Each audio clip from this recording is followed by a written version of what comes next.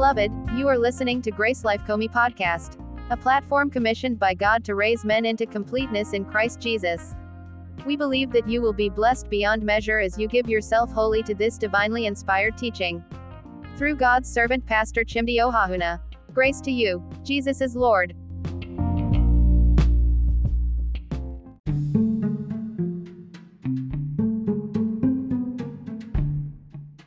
We are still on the second miracle. Let me use the word with that. We drifted a little while in the miracle, and we're back. Amen. We looked at we're looking at faith, and we began to understand the true worshiper kind of faith. And we looked at worship in spirit.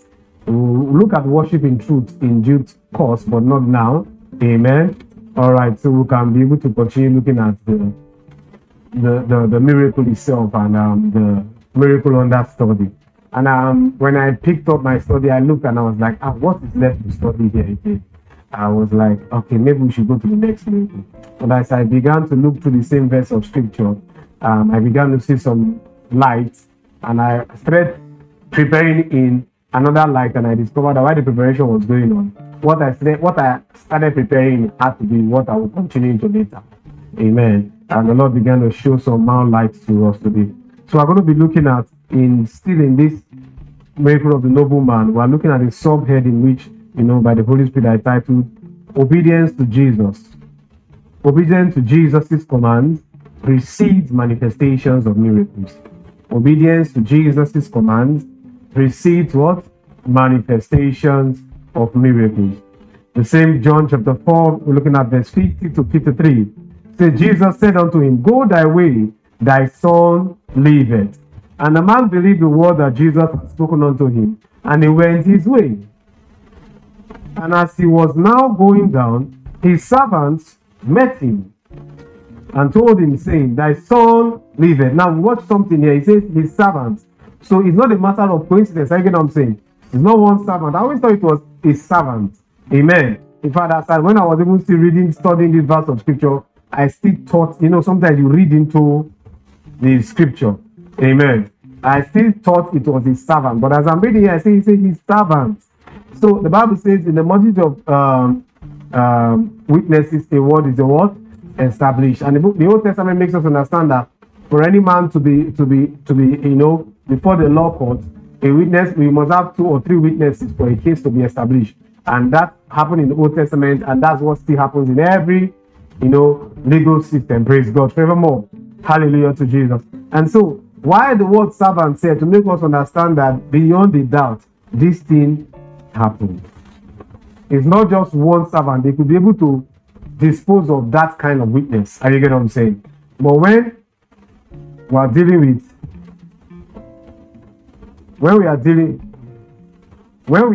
with many servants, we cannot but accept that it really happened. Praise God forevermore.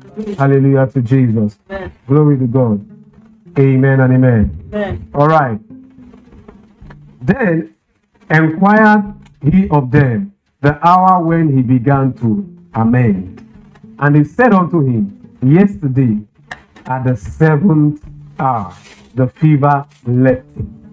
He asked when the boy began to amend, and they told him, yesterday, the 7th hour, he did not amend, the fever left. He was asking for amendment. Amen to you. You see, when you cannot just phantom how something can happen instantaneously, you begin to try to rationalize it. So you begin to say, okay, it has to be progressively. He has to, get better gradually. So when did he start getting better? When we treat people, they begin to get better. When we see a miracle in the medical practice, they'll tell you this beats medical what? Science. Because according to health and medicine, you amend. You start amending. You get what I'm saying? You start amend the plot gradually. You get what I'm saying? But so from his own perspective, this is meant to be a matter of he will start getting better. So when Jesus said, Go, your son is okay. It's okay. Jesus has said, my son will start getting better. So when did he start getting better? And they told him, no, It's not a matter of when he started getting better, when he started amending. It's not clot here, sir. The fever left. The guy, he was not amending. He was fully restored. You get what I'm saying? Now, are we together? Yes. So, he says, so the Father knew that it was at the same hour in the which Jesus said unto him, thy son liveth, and himself believed, and his whole house. Amen to Jesus. Holy Spirit grant us revelation in Jesus' name. All right. Now, so the man now understands that it was the same hour Jesus told him, go, your son liveth. Now, Jesus did not tell him, go, your son is amending. Now, most of the times when God gives us a word, we try to rationalize the word. So we cannot just take it hook, line, and sinker. Faith is the ability to take God's word, hook, line, and sinker, not the ability to rationalize his word. And so he comes and asks, when did he start amending? And Jesus never told him, go, your son is amending. He told him, your son liveth. In other words, if he says your son liveth, that means your son was actually in death. He was actually dead. Are you get what I'm saying? He was actually dead. And if you say he liveth, that means he's fully alive now. Are we together? Amen. Now, the guy had a fever, a high fever, and definitely he must have been, maybe in a lying position, and the fever was there. The man knew the boy had a fever. The servant knew that the boy had fever. Amen to Jesus. But Jesus did not tell him, your son is well. Are you getting what I'm saying? He didn't tell him, your son is healed. For the leprous man, he told him, go, thy faith has made you whole. Are you getting what I'm saying? The woman issue of blood, the same thing. So are you getting what I'm saying? When it's a matter of healing,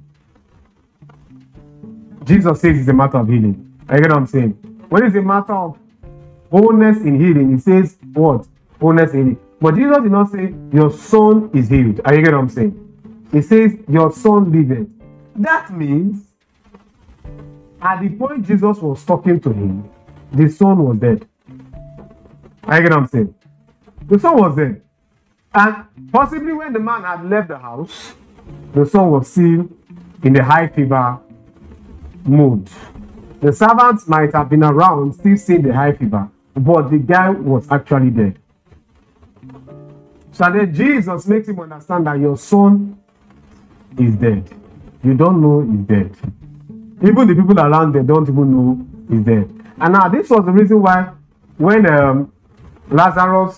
they told Jesus Lazarus was sick, he didn't go immediately. I get what I'm saying? And he allowed Lazarus to, he allowed for the sickness, and he told them the sickness is not to death. But Lazarus actually died. Are you get what I'm saying? Alright. But you see, some of the time when you hear the words of Jesus, they sound contradictory. He said, this is not unto death. But Lazarus died physically. Are you get what I'm saying? Now, so if Jesus said it was not unto death, and Lazarus died physically, that actually means that death that Lazarus died was not death. Are you get what I'm saying? It was not death. Are you get what I'm saying?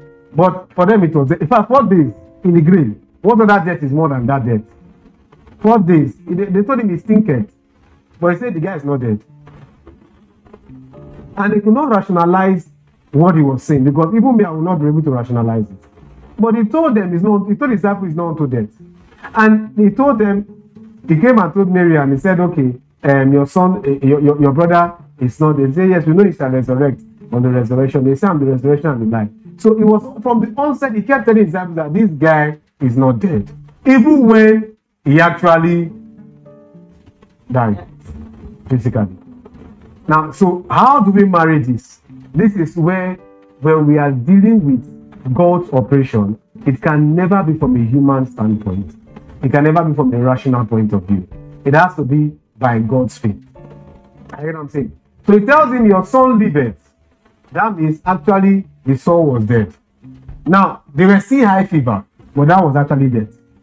I get what I'm saying? And the author of life is the one who's saying that you are seeing high fever, but this is death. And the same author of life is the one who said that the sickness of Lazarus is not to death. And Lazarus even died and 4 days was in the grave. So how do you explain this? He's the author of life. He's the one that knows when death has happened. And he's the one that knows when death has not happened. In the situation of Lazarus, where death happened physically, he said the sickness is not unto death. That means the guy did not die. But they have even buried him for 4 days, but he said he did not die. Medically speaking, all organs shut down, but he said Lazarus did not die. How does he mean by that? I can't explain. And now look at this boy's case here. The boy just had a high fever. And the family was looking at him and they were seeing high fever. Heart was sleeping and everything. And Jesus says the guy was dead. You're going to say your son is dead. And how can they explain this? That's why he's Jesus. And that's why he's God.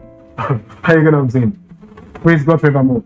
He defines things, not we defining them.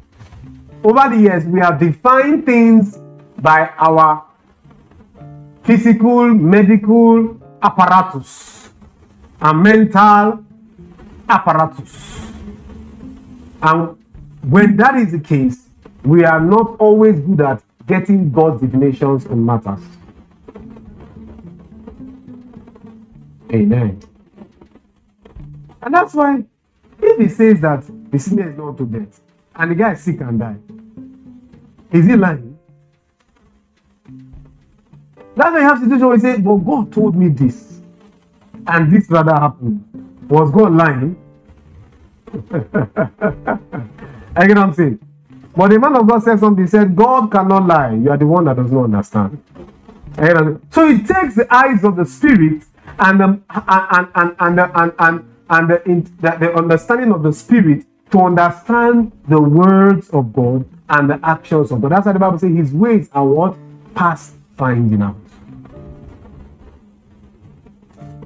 Hallelujah to Jesus. So this contradiction in quotes, we come in different areas of life. I get what I'm saying? There are things the Lord has told me, and I say, but God, I know you told me this. How come it looks like this is the opposite is what is happening? Are you get what I'm saying? I've asked that question time and again, and I have not gotten an answer. But I think I'm getting an answer. That he says the boy liveth, whereas the boy was having high fever. If he said liveth, that means the guy was dead. But they were seeing high fever. The heart was still beating. But the author of life said the guy was dead. And now he's living. I get what I'm saying? And then Lazarus was sick. And he told them the sickness is not to death. And 4 days the guy was buried. And he comes and brings him back. But he said it was not to death. And the guy ended in the grave. And what of when God tells you this matter is not to death and it ends in the grave? Will you believe God or will you believe the grave? That's how when he came to Lazarus, he didn't say Lazarus resurrect. I know what I'm saying? Because he said it from the onset, the sickness is not to death. So this guy did not die. You are the ones that buried him. Say, but his heart stopped beating. His pulse is yes, but he did not die. You are the ones who buried him. That's why he only called Lazarus out. Are you get what I'm saying? Because if Lazarus died, he should have said, Lazarus resurrect. But he said, Lazarus, come out. They are the ones who buried you. You have not died. Even though medically speaking, he was dead. But from the master's word, he was not dead. These are the operations of God that we grow in. And that's what our faith is trained into as we walk with the Lord. Our faith is trained into these things. These understandings is what the church is not even grasping. So that's why the church, it just has to be, if he has died, he has died. Oh, how can God say the sickness is not to death and he not die? If you say God told you, how come you are not seeing the opposite? Once you are seeing the next they say you do not hear God. Next they say you are making mistake. Next they say it's trial and error. Next they say blah, blah, blah, blah, blah, blah. Please go and show them when Jesus said the sickness is not unto, and at the end they buried Lazarus. He was even thinking for 4 days. Go and show them the nobleman's son who had high fever, and Jesus said he had died. But now he's alive. Praise God forevermore. All right, these are things that the Lord will help us to keep understanding as we walk with the Lord in Jesus' name. Now, from the above mentioned verses of scriptures, we see that the nobleman not only believed the words of Jesus, but he also acted on his belief in the words of Jesus by what? Obeying the command of Jesus to go home. Are you getting what I'm saying? Now, so Jesus tells him, he believes in Jesus, because Jesus told him, except you see miracles, he will not believe.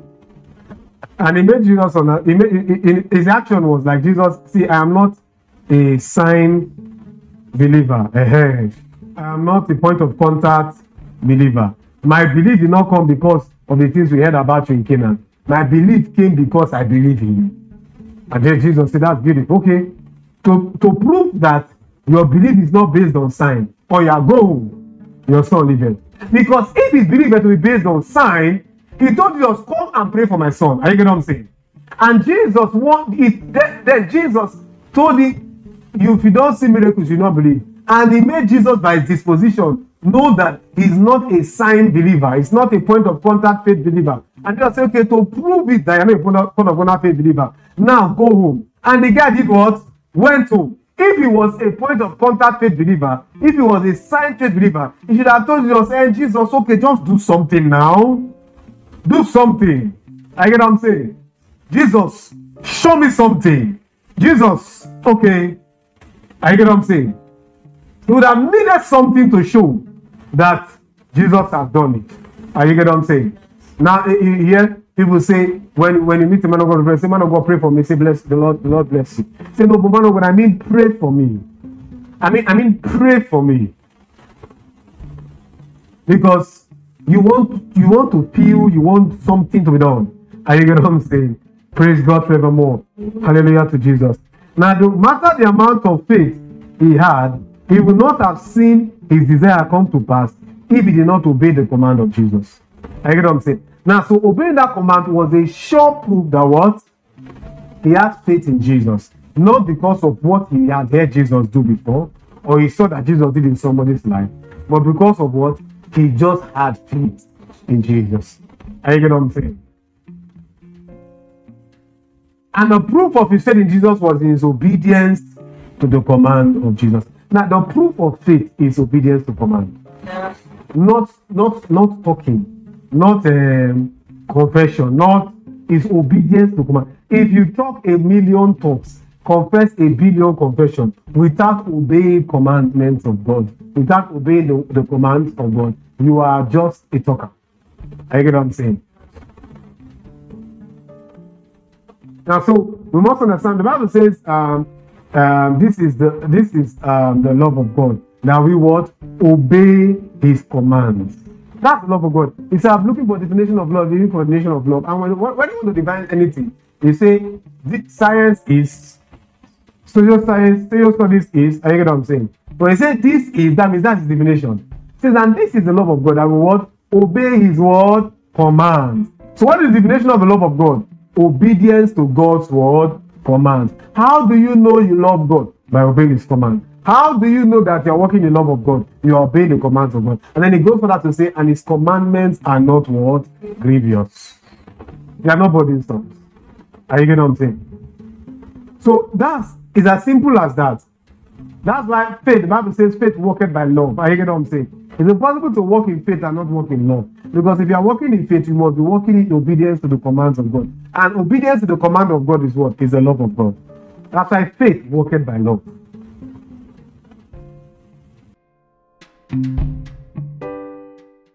And you see, when we hear about the commandments, the commands of God, the first we think of is the 10 commandments. Are you getting what I'm saying? Now, but you see, Jesus tells them, he says, love the Lord thy God with all thy heart, with all thy mind, with all thy soul, and love thy neighbor with thyself. Say, this is what? The greatest commandments. Are you getting what I'm saying? Now, in the Old Testament, the commandments of God were the 10 commandments, thou shalt not, thou shalt not, thou shalt not. In the New Testament, the commandment of God is the commandment of love. Are you getting what I'm saying?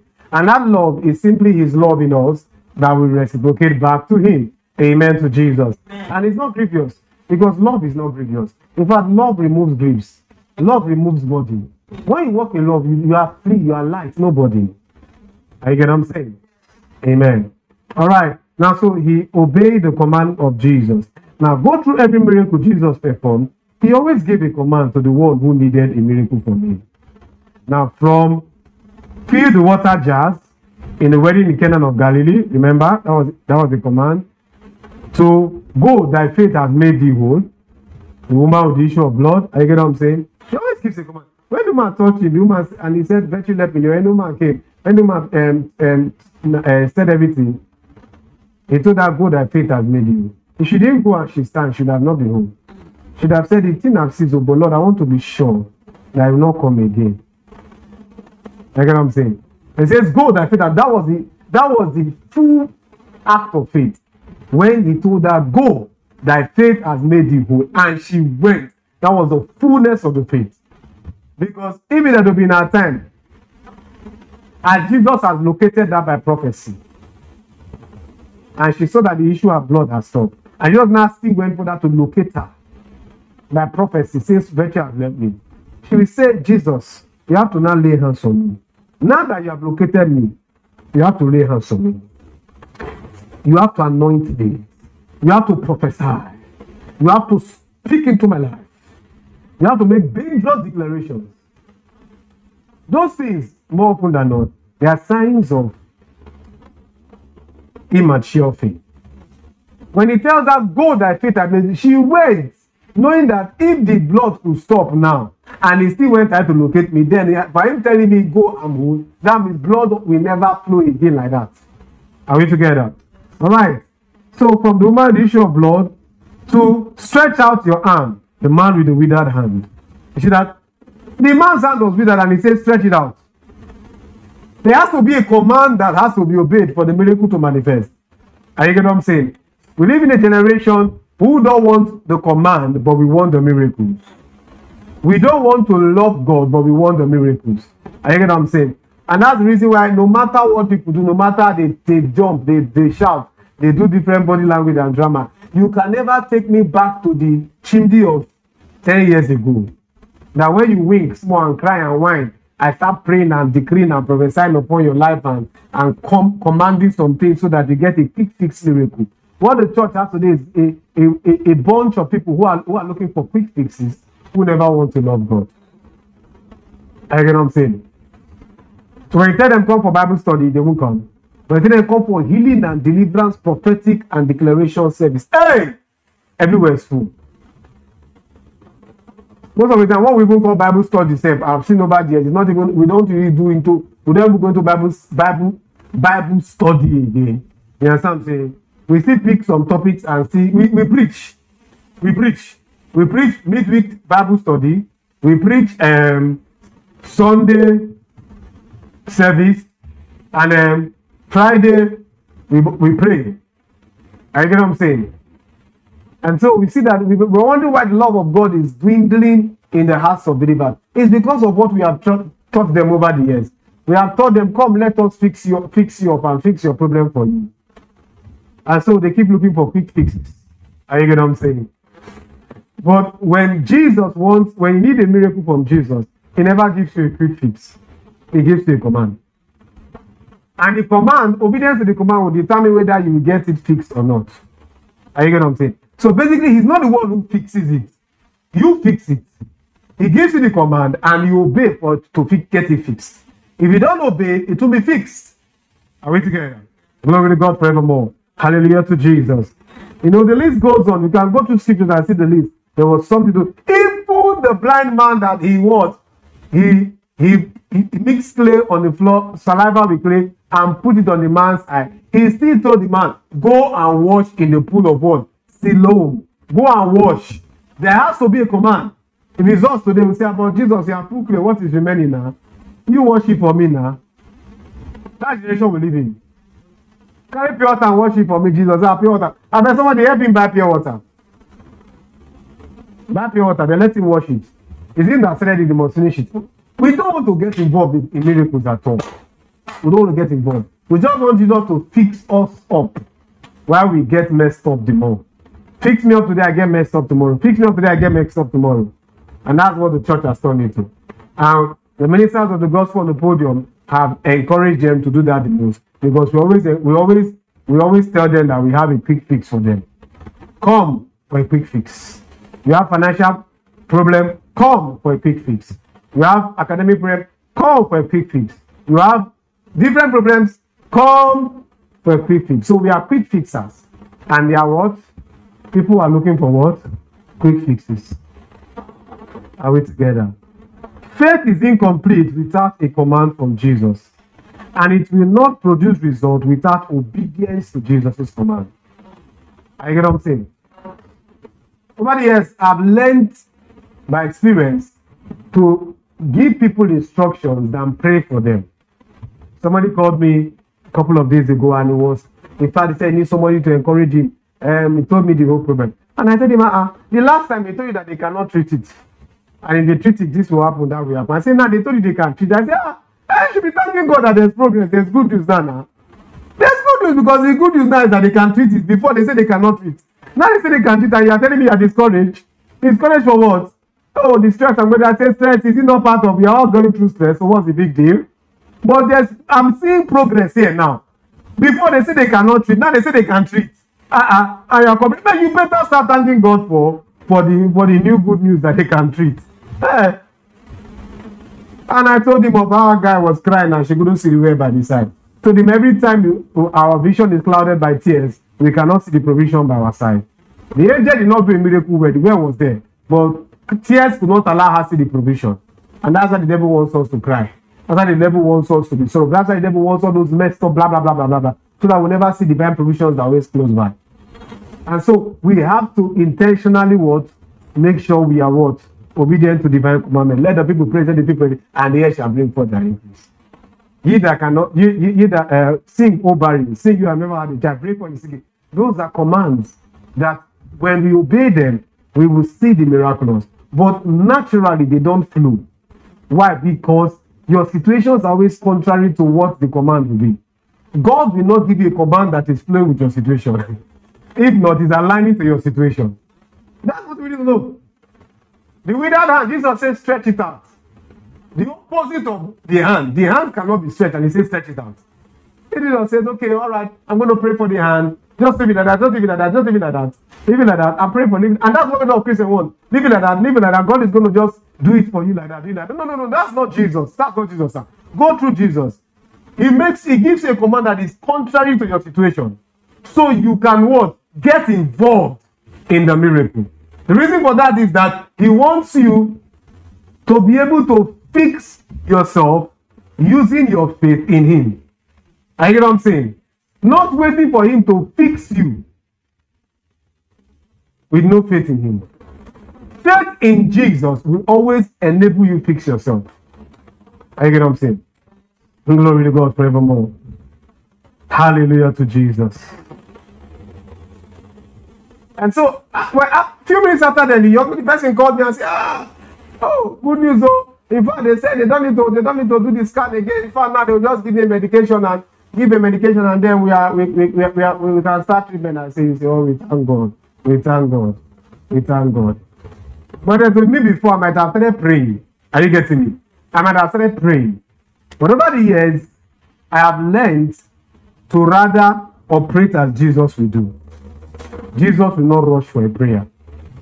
Are you get what I'm saying? Jesus will not rush for a prayer. Jesus will give an instruction. Jesus will give a command. Our generation is a generation that is seeking prayer like crazy, but we don't seek commands. Every prayer point you are praising is actually a command that is to be obeyed. If you obey the command, you may not have to pray that prayer point, sir. But we will never prefer to pray prayer point and shout and hit our heads on the wall than obey divine commands. You know what I'm saying? And that's why we have more prayer machines that are going in cycles than have what? Faithful believers who are walking with the Lord. They go through a cycle. So we prayed last year. So we prayed last year, we see the thing stop. Now it start again. We pray again. It stop. The devil is enjoying what he's doing. And he's enjoying what you are doing. Because he's giving you assignments. And you are doing the assignment successfully. So let us stress him again. When they think of stress, they say, let's stress him again. Bring the problem, let him start praying again. They start praying, They pray. They do 21 days fasting and prayer. And after the fasting and prayer, they feel an ease. And after the ease, the devil say, give you the break. We have suffered small. Let's give him a small break. We know the way we used to do it now. After some 6 months, we'll come back again. And 6 months again, they come back. Hey, you do the other thing. You want to say, yes, let's come back. This is so much these are torments from the pit of hell. But if you are a person who understands the power of obeying the commands from the Lord, you will pray not to stop the devil's operation or to do the devil's assignment. You pray as fellowship with the Lord. Glory to God. And that's the answer. If you look at over 90% of Christians, we don't pray for fellowship. We pray for problems. And it's you go for prayer programs, go for meeting. What is thriving today? Online prayer programs, and it's all different topics to fixing people's problems. It's all about problems. We don't see prayer programs that are based on relationship with the Lord. No. Nobody will come now. Nobody will attend. Nobody will attend. Nobody will come. And the devil understands our psyche. So he has given us plenty of assignments. And we now do as if we serve a wicked God who wants to torture us. We pray before he now pity for us and now give us what we are looking for small. Then he will now hold it back again after 6 months. We now come and pray. Who taught us this? A life of continuous obedience to divine instructions will make you pray for fellowship, not for problem solving. And the devil knows that we don't obey God's command. So that's why we are more prayer machines for problem solving, not for relationship. And he's happy with it. Amen to Jesus. Some of us think that some of these prayers we're praying gives glory to God. It's actually paining the heart of God. That if only we can, Isaiah chapter 1 says, come, let us be together. He didn't say, come, let us pray. Say, come, let us what? Reason together. God is, if you can just reason with me, sir. So this thing is a prayer point, they'll be what? They'll be settled. And you have more things to talk with me. We don't spend time talking with the Lord. We spend time talking to the Lord. And talking to our problems. And fighting the devil. So after we do 3 things, we talk to the Lord, talk to our problems, fight the devil. Which time will we have to what? To talk with the Lord and reason with him. But God doesn't want us to talk to him. Doesn't want us to keep fighting the devil. We don't even fight the devil, sir. You understand what I'm saying? Doesn't want us to keep talking to him. He wants us to reason with him. There's a level we reason with him too. Where the problems that we thought were problems, we just said they were never problems. All right. Praise God forevermore. Now, one major reason why obedience to Jesus' command is required for a miracle is difficult for sense to do is that there is no physical, visible reason why the command must be obeyed. Because nothing has changed yet. You see, it says, go, your son liveth. Now, between when he left Jesus and when he met his servants, there was no physical reason to go. You know, we had these stories, we have the prayer for Lord, I will not let you go until you bless. The reason why I don't want to let him go is because there's no physical. You see, if you listen to these teachings, they'll fight me. The reason why I don't let it go is because you have not seen any physical thing, any physical change yet that will warrant to let him go. So, Lord, until I see the physical change, physical thing, before I let you go. And that's an act of unbelief unknown to us. We had this push ideology some years ago. Many years ago, that was when push came. Pray until something happened. And then I think it's not something happens. Something happens is anything. Now what? Pray until solution happen. So we will pray until we see it happen. It's a manifestation of unbelief, sir. The man in question had not seen anything happen. But Jesus told him, go. And he what? He went. So if you have to work with the ideology of I won't let you go until you what? Bless me. We don't do it from Jacob's point of view. We do it from our own point of view. If we have to work with the push ideology, when the nobleman Jesus said him, go, your son liveth, we say, I believe you, Lord. But you see, I have to wait here and call them at home to confirm that my son liveth. Or I will tell them to bring him here to be sure that I live. So that you will not, we know you now, Jesus, we know you. We know you. We know you. You see how God anointed Jesus with the Holy Ghost and with power. Who went about doing good and good? Jesus, we know you go about doing good. So this one I see you now is by grace. It's by grace. I don't know where you go to next. You know, the wind bloweth where listen, no one knoweth where to come out and where. So are the sons of God. Jesus, we don't know where you are going to next. So now that I see you have catch you, Jesus, wait. Let me tell you to be the boy here. Let us be confirmed that you have where. That is where. Then I go. That's the faith we operate in. That's the faith we operate. And that faith is, that unbelief we operate is because we don't understand how miracles operate.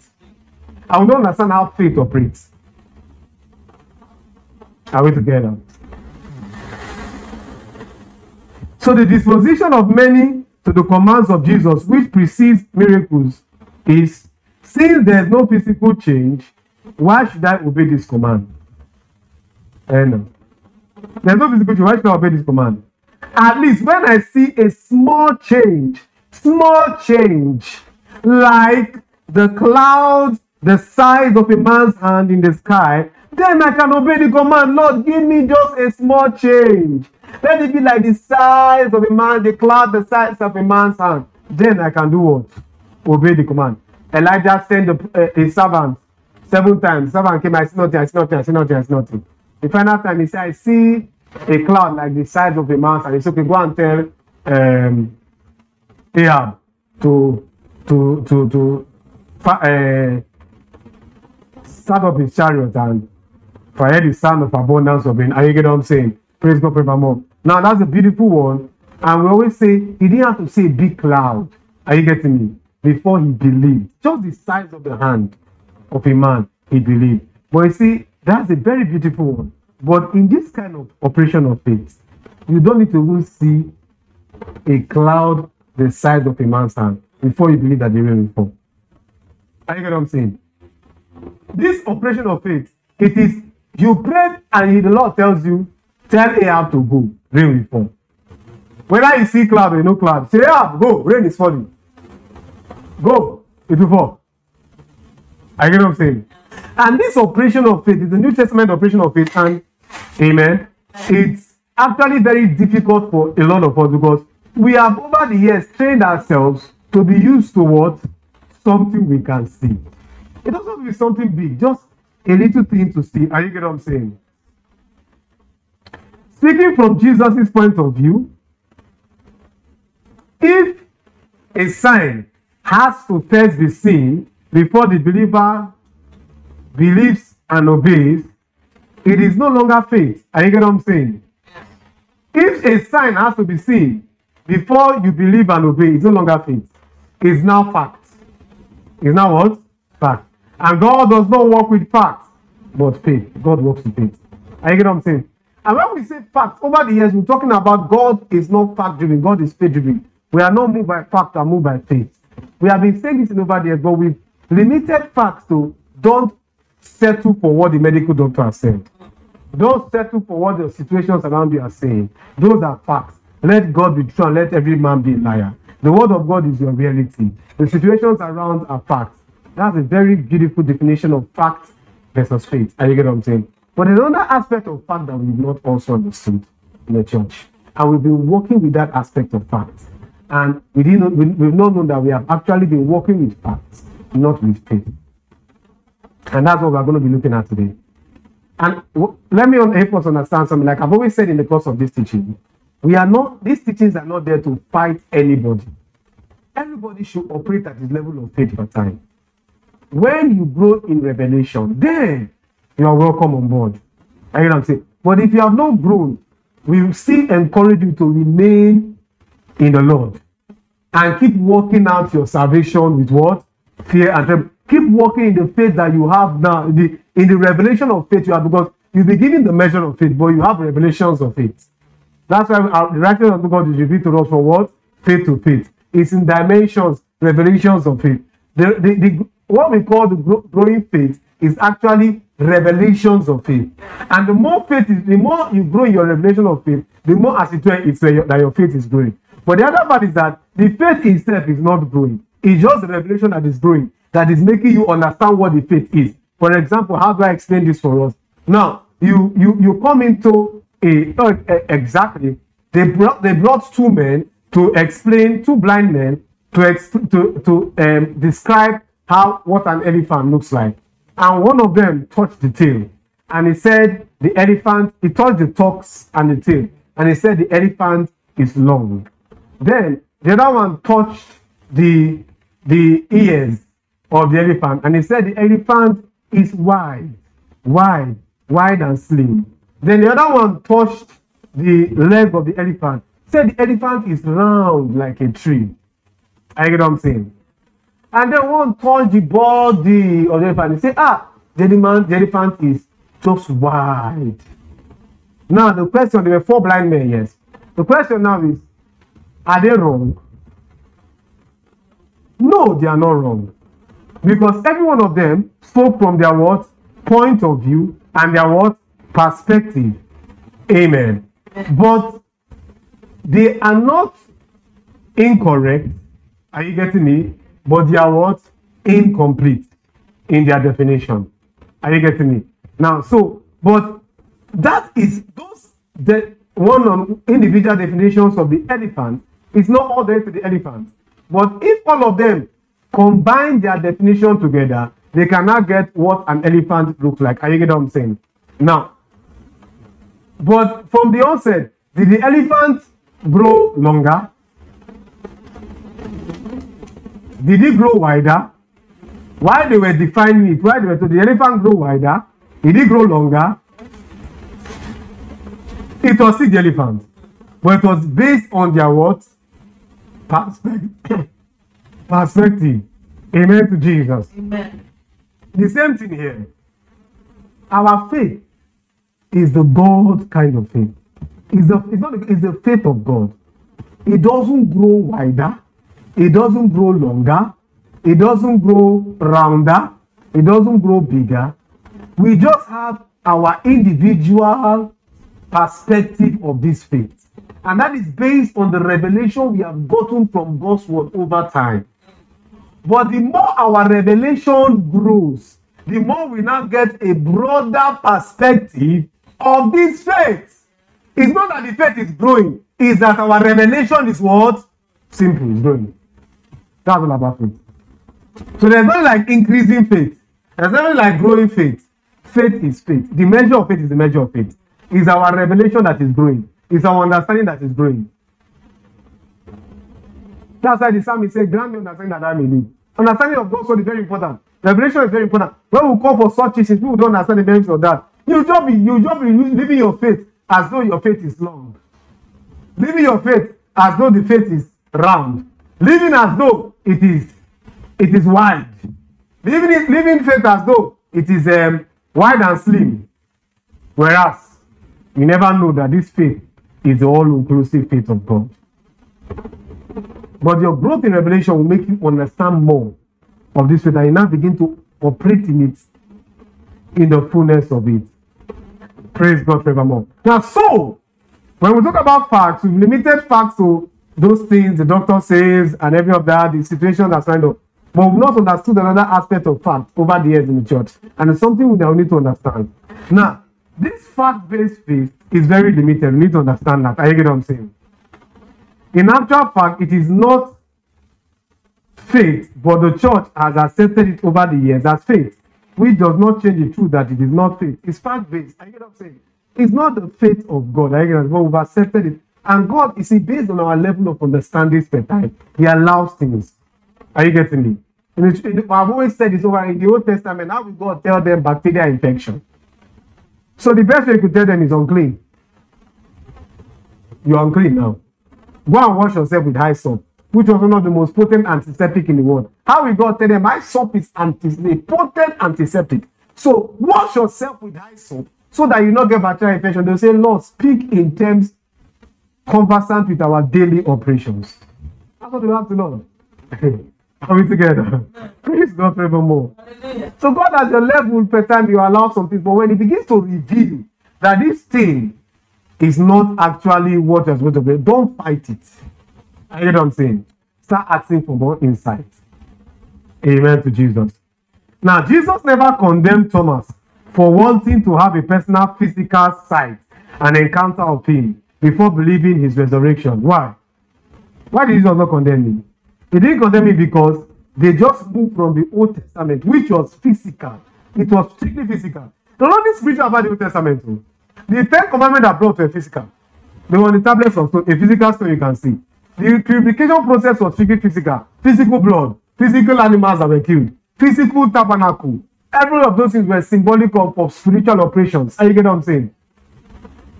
So a strictly physical testament, and everything has to be done physically. Amen to Jesus.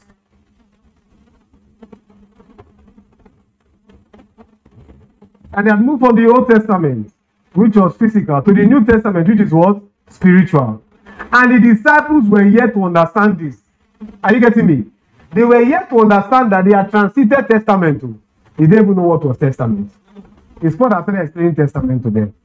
Are you get what I'm saying? Even Peter said he never understand testament like that. How Paul got to understand this testament thing, we don't know. No wonder I said it was by revelation. Are you get what I'm saying? He was one of them explaining testament to us. They didn't know what testament was. They were just used to the physical operation. And Jesus did not fight them because they were used to the physical operation. You get what I'm saying? That's why even when Paul reached out to the Gentiles, some Jewish fanatics came and started telling them they have to carry out circumcision for them to be engrafted into the church. Are you get what I'm saying?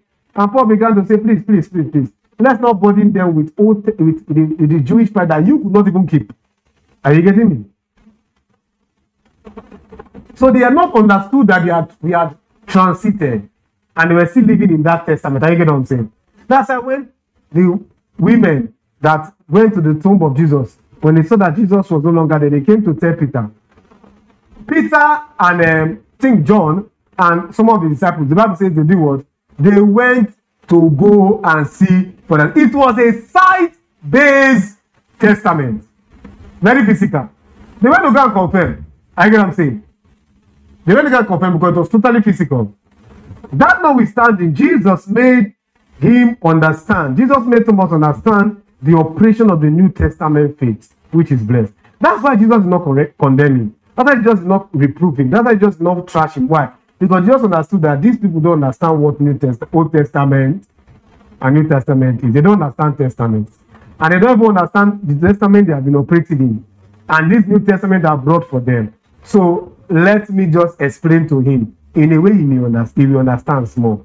Then when he left them, he now visited Paul and said, Paul, you are the best person. You understand, without the death of a testator, there can be no testament. You are the one who studied law. It's lawyers that understand testators and testaments. So Paul, Saul, come, let me use you so that you can explain testatorship and testamentism to them, so they can understand what Old Testament means and New Testament. Because how we fishermen understand testator and testament, how we tax collector understand testator and test. Those are not terms conversant with their daily operation.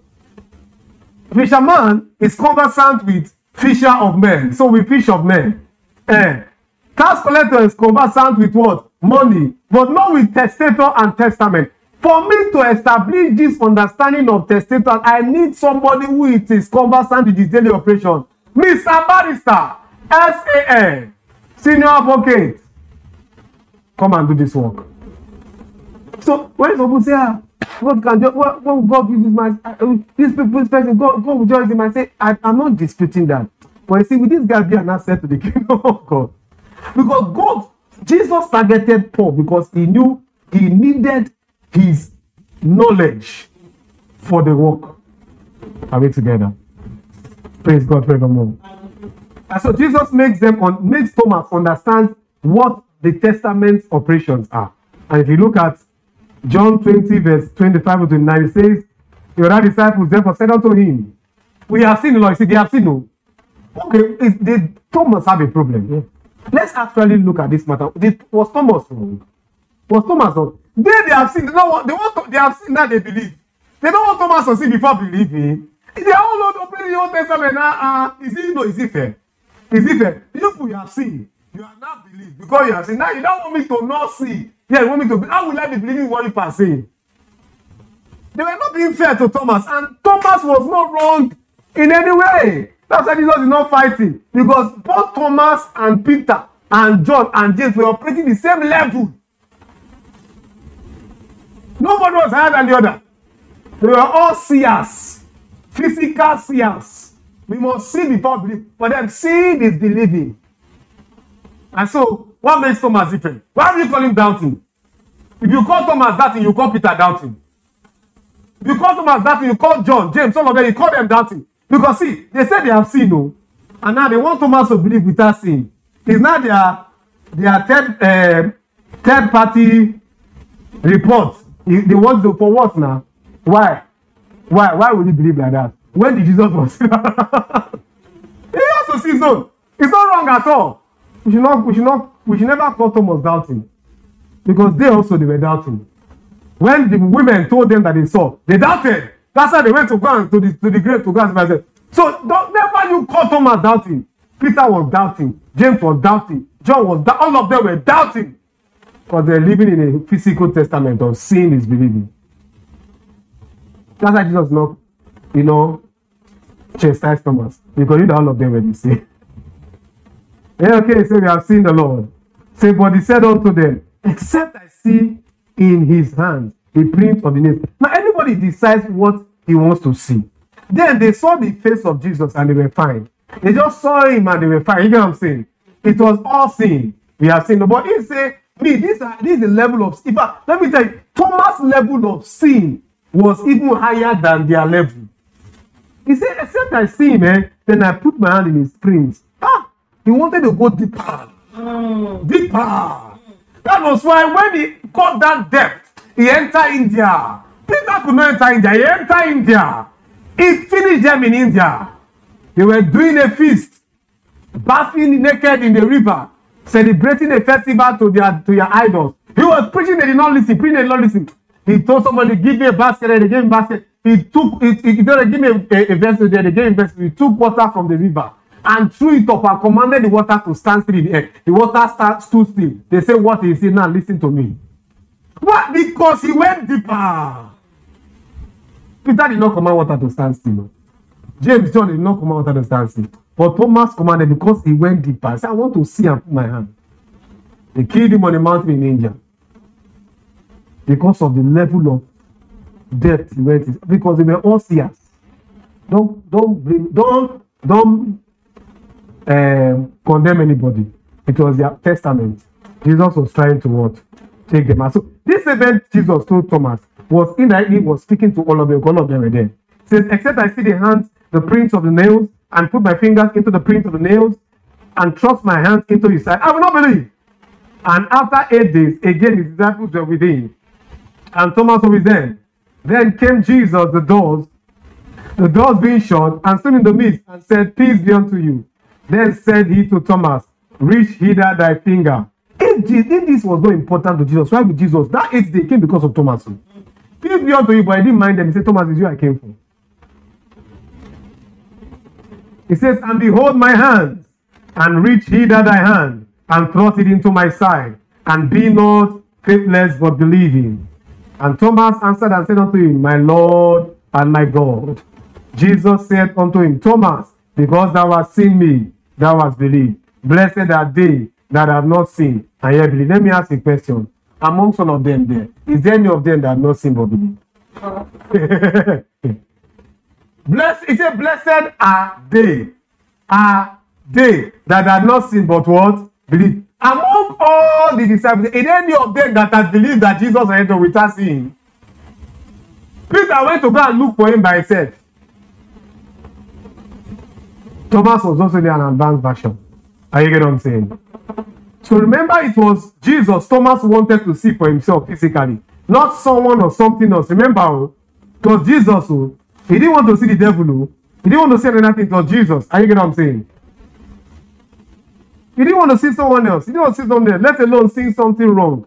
Yeah, Jesus was not satisfied with this because it was fact-based faith and not spirit-based faith. Are you getting what I'm saying? He was not satisfied because it was a fact-based. It was Jesus who wanted to see. Let's get it clear here. When we look at this, we look at it, Thomas wanted to see something else. Oh, Thomas was doubting. If Thomas was doubting because he wanted to see Jesus, that's a good doubt, sir. I get what I'm saying? If you are doubting when you want to see another thing, we doubt because we want to see money, want to see miracle, want to see house, want to see car. That's how we doubt Jesus. But Thomas was doubting the report of the disciples, other disciples, and the resurrection because he wanted to see Jesus. If Jesus wanted to see, if Thomas was even as an Old Testament person that was meant to be born again very soon, he was still better than many of us who are born again. We are doubting Jesus because we want to see house. He has not given me house yet, so I cannot believe him. He has not given me house for yet, so I cannot believe him. He has not given me car, so I cannot believe him. No.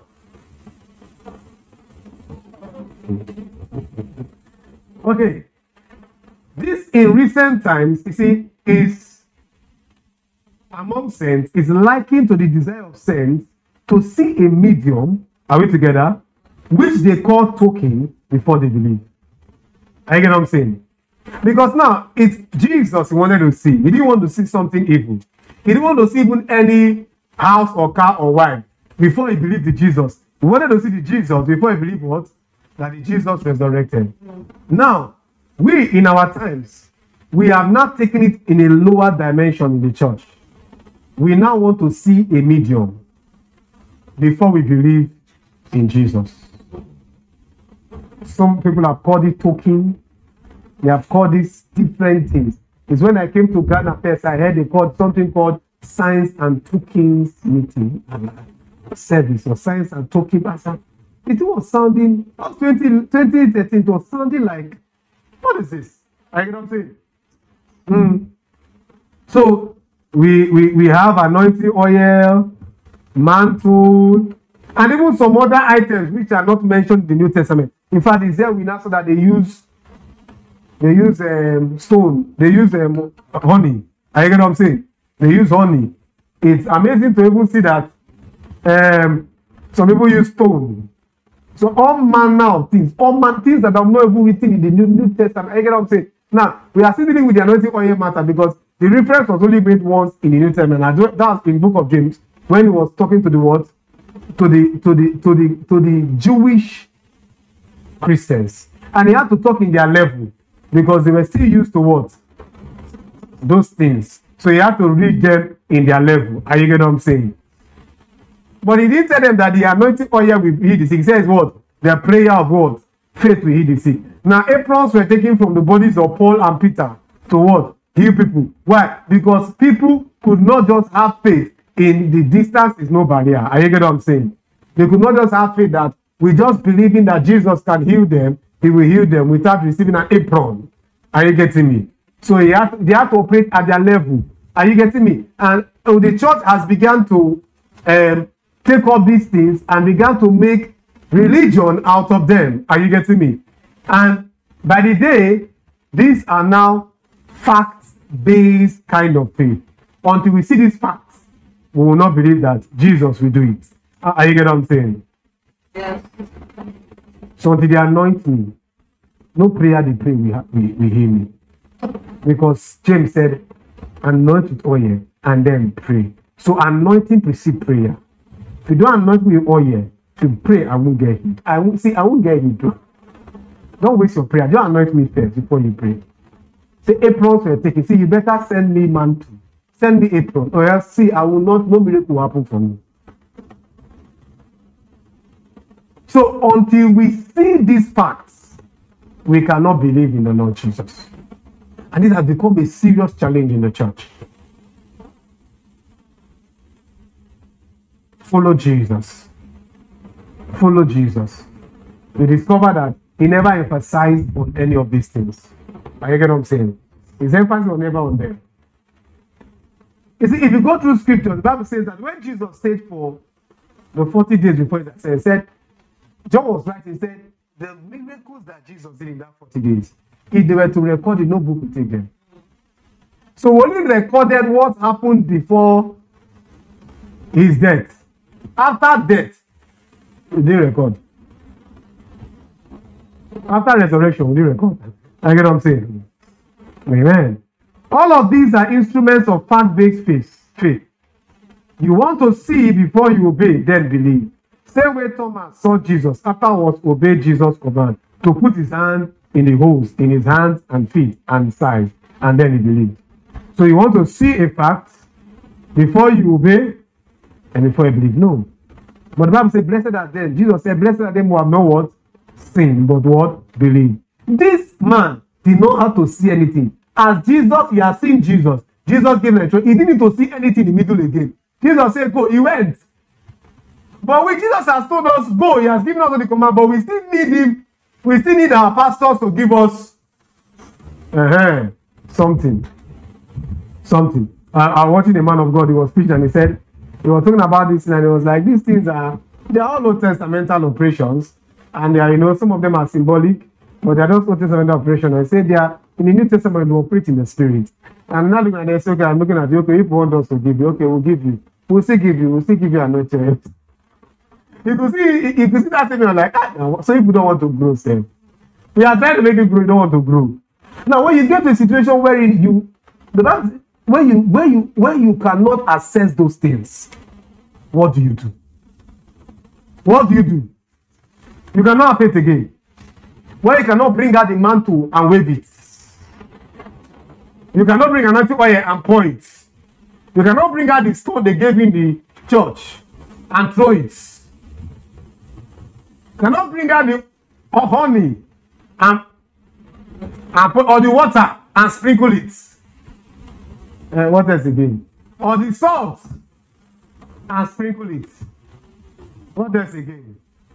They do many things. So when you cannot bring all those things out, when they are not available, when they are indisposed, that means, oh boy, nothing.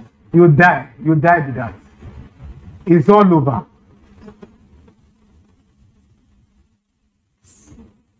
You cannot even get the man of God to make a declaration into your life.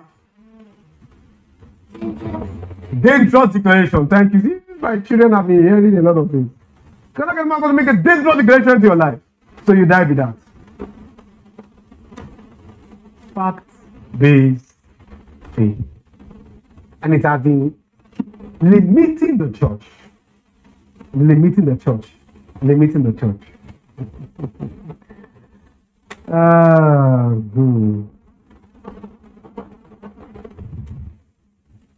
So the same old fact-based faith seeking to operate in the New Testament meant for those who live spirit command-based faith and are blessed. So we are not meant to live in fact-based faith. We are meant to live in what? Spirit command faith. Not fact-based faith. And the faith that is blessed is spirit command faith. You don't need anything as a fact to hold on to. Let the word of God be all you need to hold on to. And obey it. No middle point. Are you get what I'm saying? Now, I am not fighting anybody that is doing all those things. So, yeah, no problem. You can feel to use them. But I just want you to realize that when you get to a situation where they are not there, you've ended up and you have to suffer or die because they were not there. That means we're actually practicing talisman instead of faith.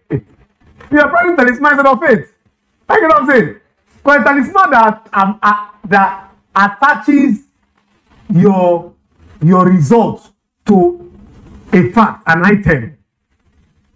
And we must remove talisman from the church and make us focus back on Jesus. Yes.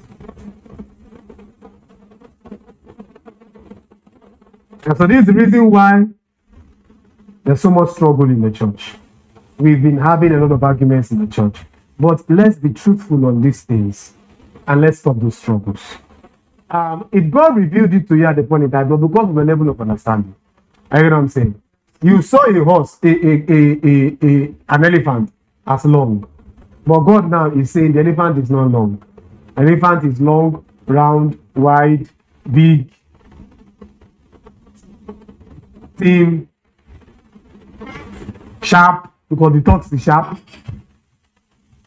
And take the full definition of the elephant and stop holding on to the part definition. And so once we have believed the word of God, we must obey all the commands he gives us without the need to see anything or any medium by which, through which, on which we will believe God before we obey his commandments.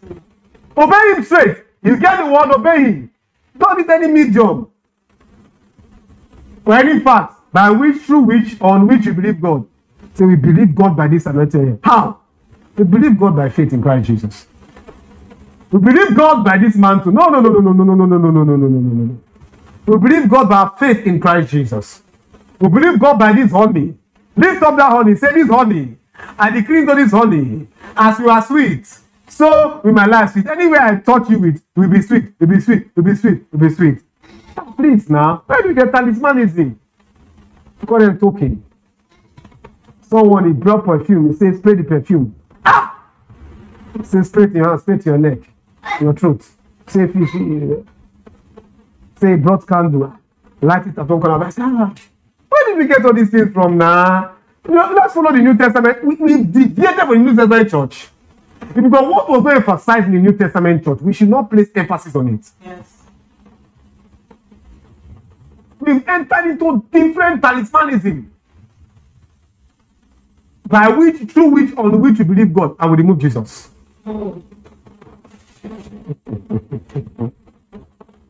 So, if those things are not there, we cannot move from Jesus to the miracle. We have to move from Jesus through these things to the miracle. Who taught us this? Oh, foolish church, who has bewitched you? So faith is not believe, see, then obey. Faith is what?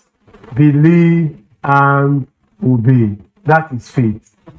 Otherwise stated, trust and obey, for there's no other way to be happy in Jesus, but to trust and obey. That is faith. Not trust, see, and obey. No. We have sung the song. Why are we now living contrary to the song?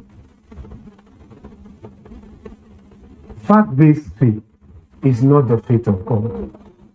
Spirit command-based faith is the faith of God. It doesn't need to see any medium. It doesn't need to see any fact.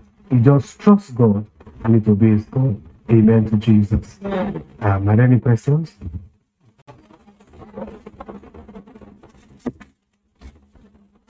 Hallelujah.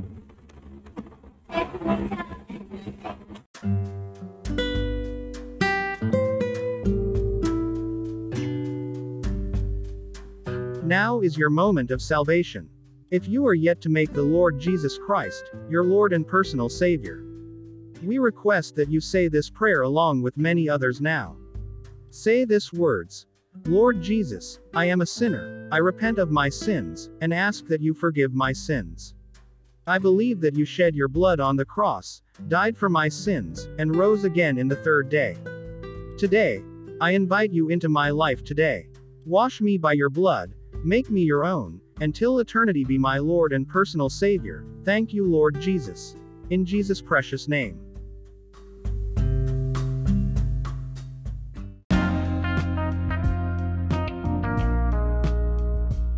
We believe you were blessed listening to this teaching from God's Word.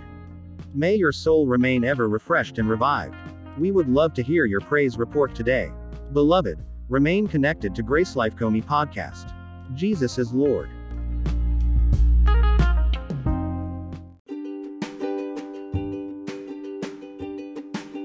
For your love gift of any amount to Grace Life Comey Podcast, kindly use any of our giving channels available to give in dollars. You can send to Universal Merchant Bank Ghana.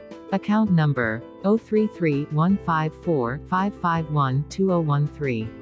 Swift code MBGHGHAC.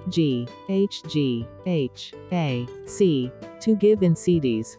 Universal Merchant Bank Ghana. You can send to account number 033-254-551-2017.